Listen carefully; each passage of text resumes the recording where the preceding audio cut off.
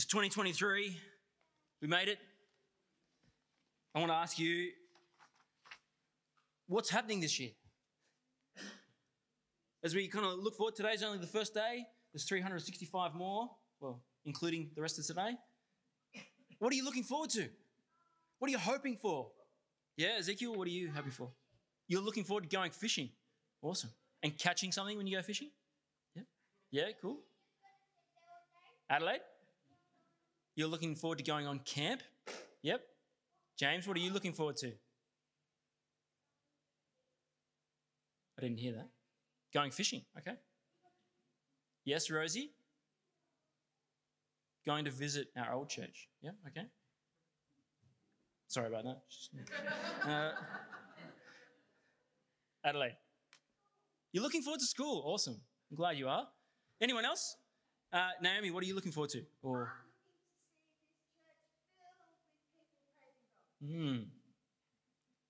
Yeah, we've seen a few days recently, haven't we, over Christmas, where we've had bigger numbers than normal, and hasn't it been wonderful to join together in praise of our God? Wouldn't it be great to see that happening more often, more regularly here? Anyone else? What are you working towards this year? What's happening on the agenda? Nothing? A quiet year? Is that what you're looking forward to? Yeah? Something you're not sure yet? Graduating, yes. Awesome. Gabby's looking forward to graduating. There's lots of different things we look forward to, isn't there? Lots of different things on our minds, on our agenda for the year. I started filling in the calendar for this year, months ago, for us as a church, just locking in some key dates of things that are happening. And there's lots of things that are exciting. Christmas is coming. Not long now, is it? It'll come quickly. But there's lots of other things. We're going to have our delayed visit from the Archbishop, who's going to be here and to teach us from God's Word, and that's going to be really exciting.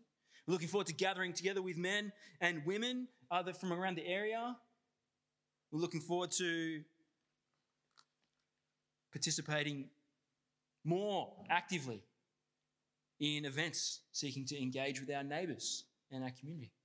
More as we proceed through COVID, get a bit more of it behind us. We can make more firm plans and get some bigger events back on the calendar. So that's exciting. But what are the things you're looking forward to? You're thinking about? Is there a holiday that you are gearing up for? Is it something at work, some project that you are working towards, setting aside energy and focus for? You want to tick that off? Maybe it's not work, maybe it's retiring. Maybe it's conquering work. Maybe you've been saving up for something that this year is the year that you're going to make that purchase, investment. Maybe it's relational. Maybe there's people that you are longing to see, and maybe this year's the chance when you'll get to catch up with them.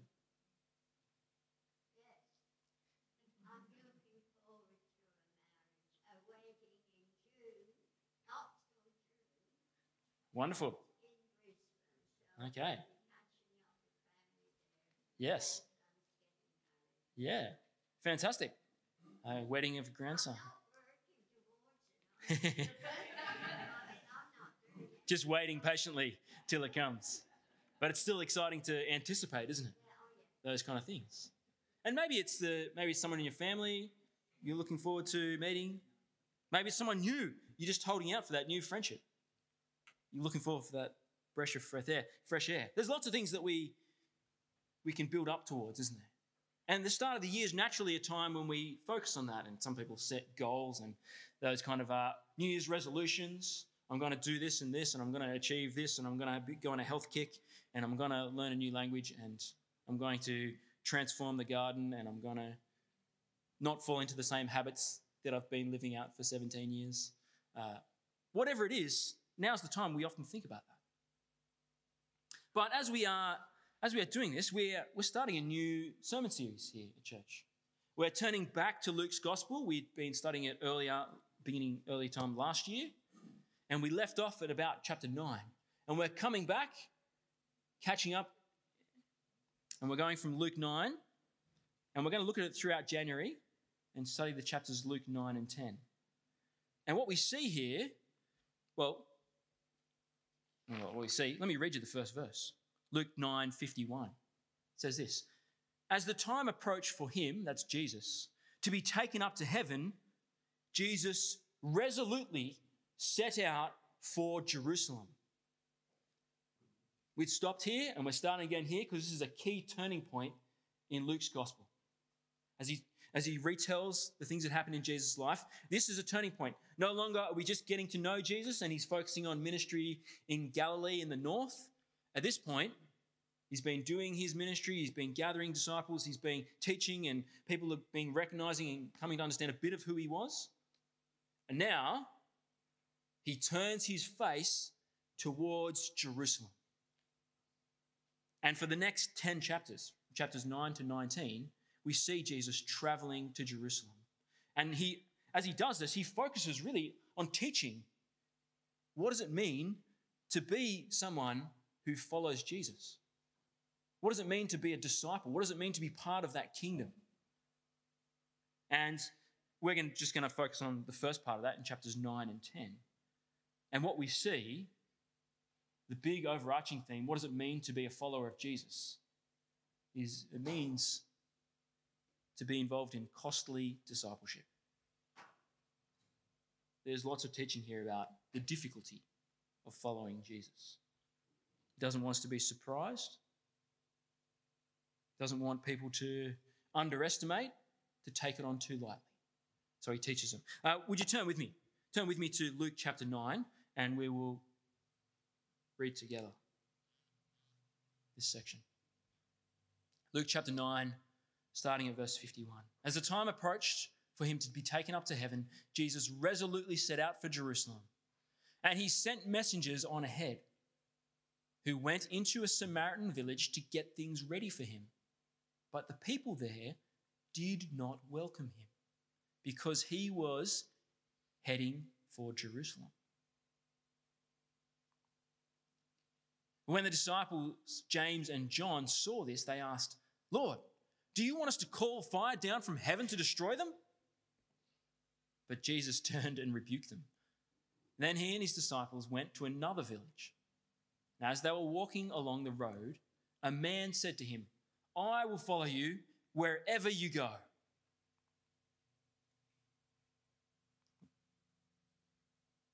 And Jesus replied, "Foxes have dens and birds have nests, but the Son of Man has no place to lay his head."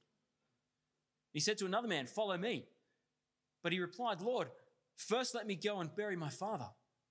Jesus said to him, "Let the dead bury their own dead, but you go and proclaim the kingdom of God." Still another said, "I will follow you, Lord, but first let me go back and say goodbye to my family." Jesus replied, "No one who puts a hand to the plow and looks back is fit for service in the kingdom of God." Some hard teachings about discipleship. It's costly. And particularly, I've called this particular sermon, I've called it nothing. Costly, I'd call it costly commitment. Jesus here is illustrating and negotiating different responses to who he is. At first, there's the Samaritan village. And what's their response? They don't welcome him at all. They don't want to know about him. Why?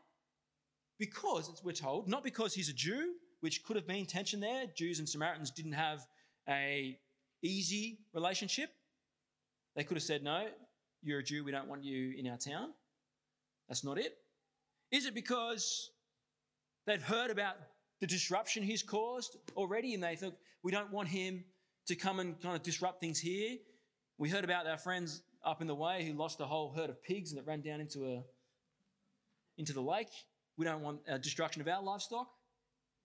No, that's not it. They don't welcome him because of his agenda. Jesus is going to Jerusalem. And they don't want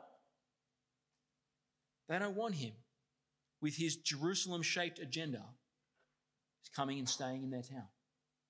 Now, we're not given the exact details of why this is. And maybe they knew the tension that surrounded him. Maybe they heard people talking about, this is the king. This is the Messiah, the one we've been waiting for, the promised king. And they saw this king's going down to Jerusalem, and this is going to be political trouble, and we don't want to put our lot in with this guy who's going to stir things up. We don't want to end up to say we were being seditious, to supporting this rebellion, this new king. Maybe they were afraid of that.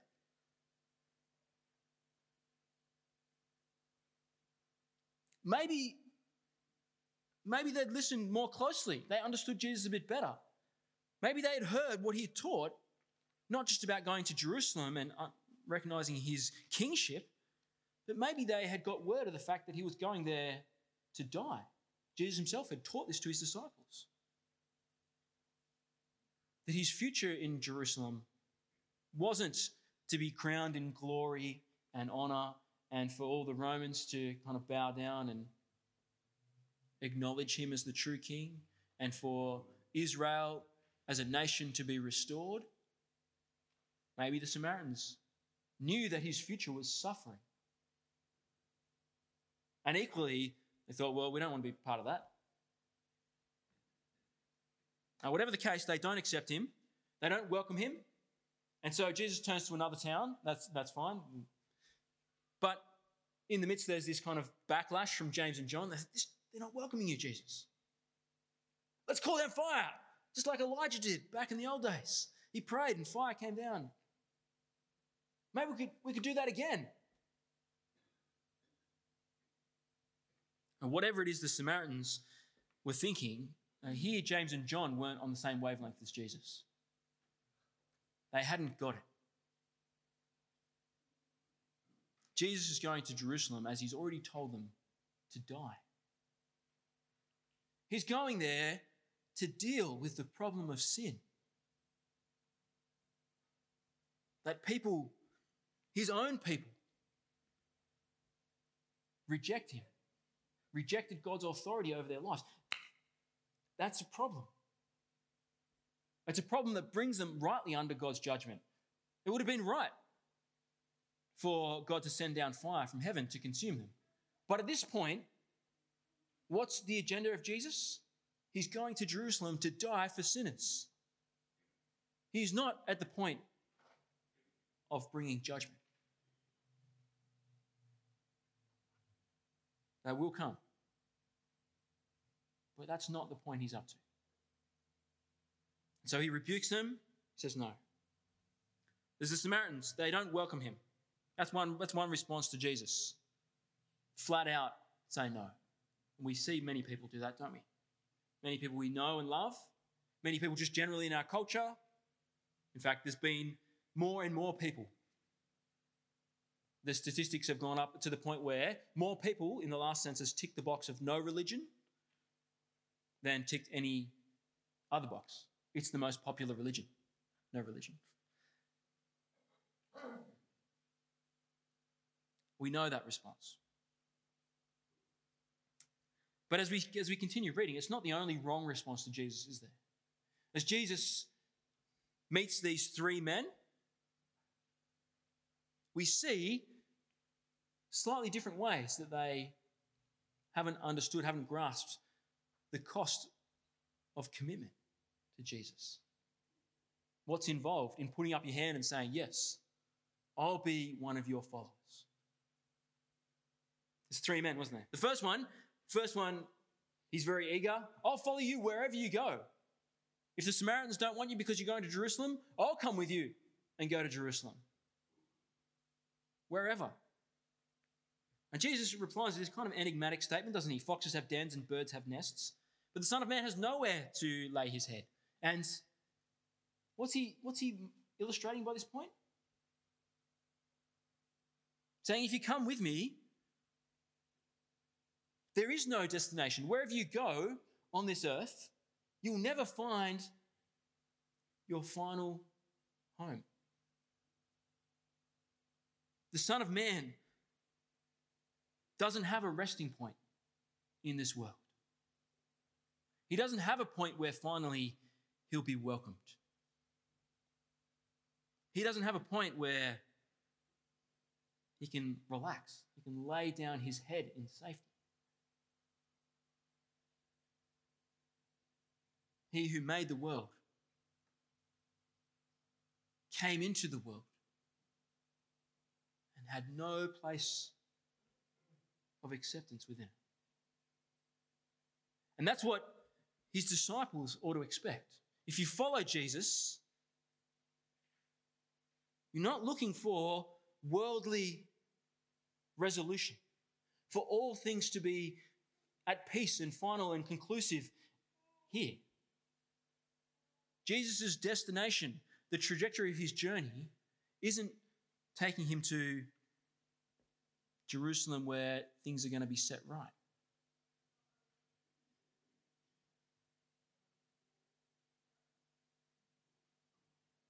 They're taking him to ultimate rejection, betrayal, suffering, and finally, ejection from the world through death.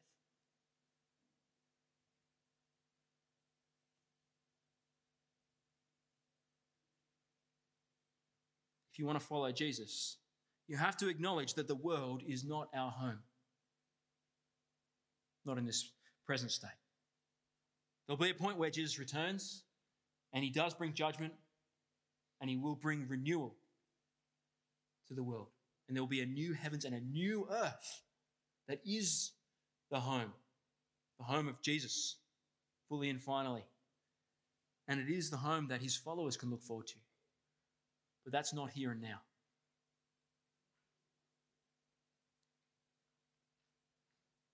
If you follow Jesus, we don't find a place of rest where we belong. The second man comes up and Jesus says to him, "Hey, come follow me." And what does the man says? Well, he seems to be amenable. He seems to be willing. But he brings in a qualification, doesn't he? He says, "Oh, Lord, first, let me go and bury my father. I've got this other job that I need to do." This is the following Jesus, but. Yeah, I'm following Jesus, but I've got this other thing that I think is really important. That needs to happen first. It's taking priority. And what does Jesus say to him? Let the dead bury their own dead. You go and proclaim the kingdom of God. You might think that's so harsh. Like going back to do a funeral. It's going to take, a couple of days? Maybe a couple of weeks? I don't know the exact specifics of the burial rituals at that time. We're not told. But it's temporary. Once you finish that, then he's freed up. And maybe it's tempting for you to think that way too. Yes, we recognize Jesus. He's important and we want to be his follower, but we're just so crowded out with these other things that are important. These things that we need to do. These things that are weighing on us. These things that take precedence often. That have a greater claim over us. Sometimes a greater urgency. What could be more urgent than burying a dead body? Being a follower of Jesus, being someone who is pursuing the kingdom of God, has to be the priority that rides above everything else. Now, some people argue that maybe it wasn't just that he was going to a funeral, it was that his dad hadn't even died yet. And he said, let me get that period of life out of the way. Well, it's possible. But I think the point of Jesus is making is bigger than whatever specific situation it is. If it's going back for a few days for a funeral, or if it's going back for a few years to wait out that period of life until his father died and potentially until he could claim inheritance. Whatever it is, Jesus says your first priority, your number one, has got to be the kingdom of God. There's nothing more urgent than that.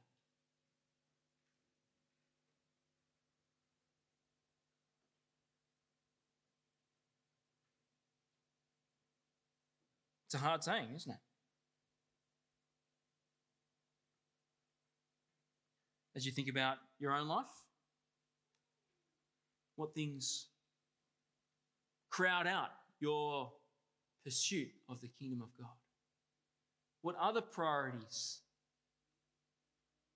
are jostling for position, for your attention, for your time, for your energy, space in your calendar, space in your budget?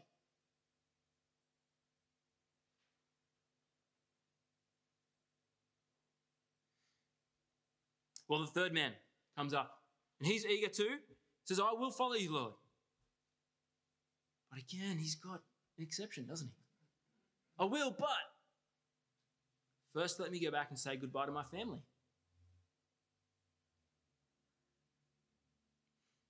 Jesus replies, no one who puts their hand to the plow and looks back is fit for service in the kingdom of God. That's a good illustration, isn't it? When you're plowing, whether you're doing it by hand or whether you're guiding the ox that's pulling the plow along, you're steering. You're making sure it goes in a straight line. And if you're turning around, what happens to the plow? It goes off track, it goes around a corner, and your field ends up as a mess.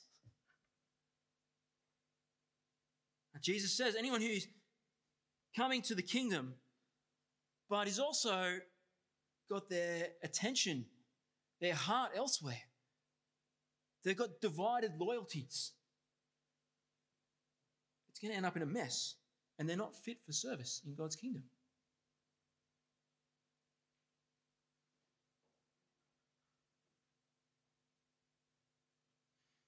Those who follow Jesus can't have two masters, as Jesus says in another place.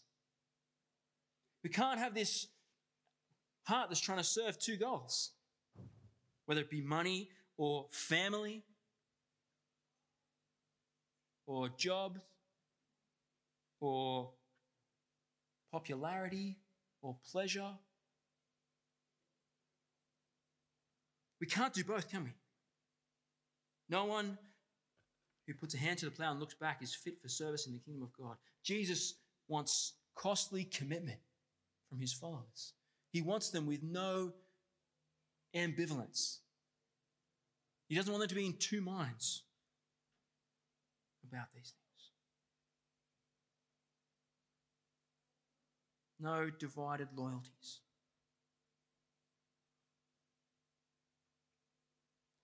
Those who would follow Jesus must come expecting no home, no temporary resolution, no welcome by this world. They must expect that Jesus' priority, his kingdom, must rise above everything else, to be the number one. And they must expect that they follow him wholeheartedly.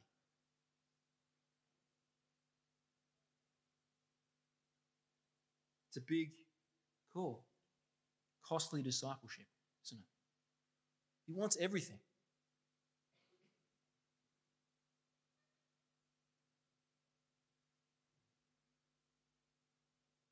And that's part of what repentance is, isn't it? Jesus calls followers to repent and believe the good news. Repentance is that turning away from all the other things that would take us away from Jesus. It's turning away from the desire for worldly things. It's turning away from those other priorities, those other claims. It's turning away ultimately from any other relationship or pull on us so that we're oriented towards Jesus fully. Now, that's not to say that none of these other things exists. We still live in this world. But it's not a permanent home, is it? We live here as though we're passing through. And we still have lots of other things on our plate. In fact, they are some of the ways that we live out being followers of Jesus, aren't they? The other priorities through our work, through our education, through our relationships, through what we do with our time and energy, they are all ways that we live. They're spheres in which we express our discipleship of Jesus. But they have to go in that order, don't they? They have to be areas of our life that serve the kingdom, that come under his lordship. And there's lots of other things that we can be committed to. Lots of other causes and relationships that will pull on us. But first and foremost, our undivided loyalty needs to be with Jesus.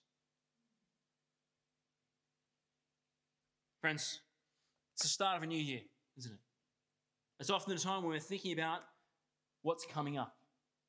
We're looking forward. What's on the calendar? What are we hoping for? What are we working towards?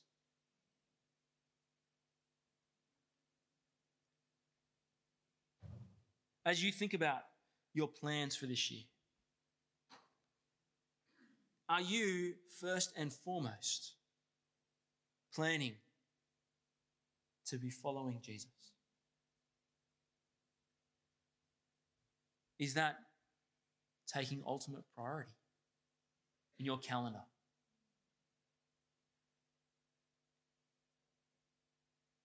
As you look at all the things that are nice, think about holidays, it's wonderful to be able to enjoy those things, isn't it? But is your ultimate pleasure, is it in knowing God? Are you able to enjoy a holiday knowing that it's God who provides ultimate peace? And whatever aspect, whatever ways we can taste a glimpse of that now, is a foretaste of the peace and rest that we find in him. Can you enjoy the good things of life in that way? Can you look at the things that you will achieve and that you're working towards and know that that's actually, it's part of building things towards his kingdom?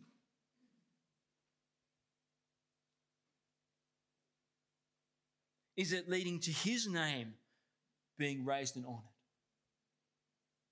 Or is it your own name that you are seeking to build? Your own kingdom. As you look at yourself and think, well, maybe there's some things I need to work on this year. I'm going to transform my life, habits, health kick, whatever it is. Plenty of good things to think about. But are you ultimately concerned with being more like Christ as a person? Is that the transformation that you are longing to see in yourself?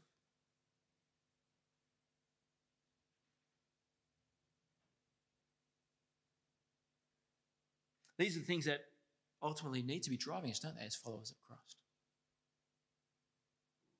It's a costly commitment.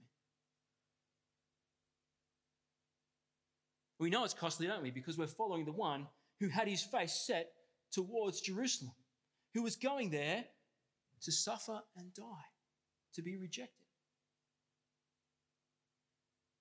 And as we follow him, we're not literally following him to Jerusalem as some of these disciples were, but we're following him in the same path of rejection.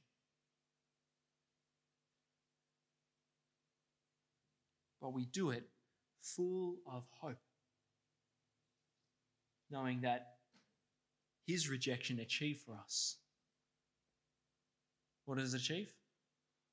It achieved forgiveness of our sins. It achieves a home, doesn't it? A home where we can lay our heads.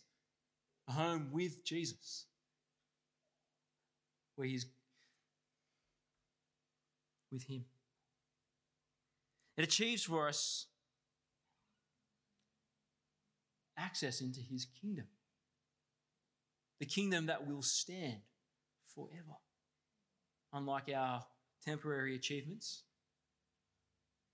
his kingdom will stand. And it achieves for us reconciliation with God, who loves us with a fierce, untainted love. He's not in two minds about it, is he? He's committed to us.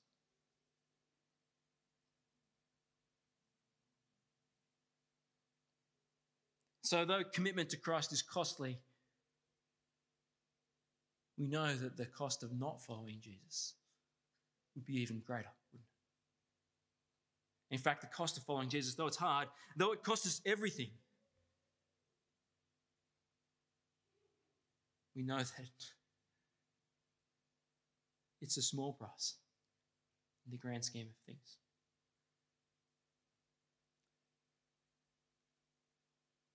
Friends, 2023, this is going to be a year following Jesus. For you, for our church, for our neighbours and friends. Let's pray that it is. Lord God, thank you for showing us the costly commitment that Jesus calls for. Please help none of us to be blind to what it is.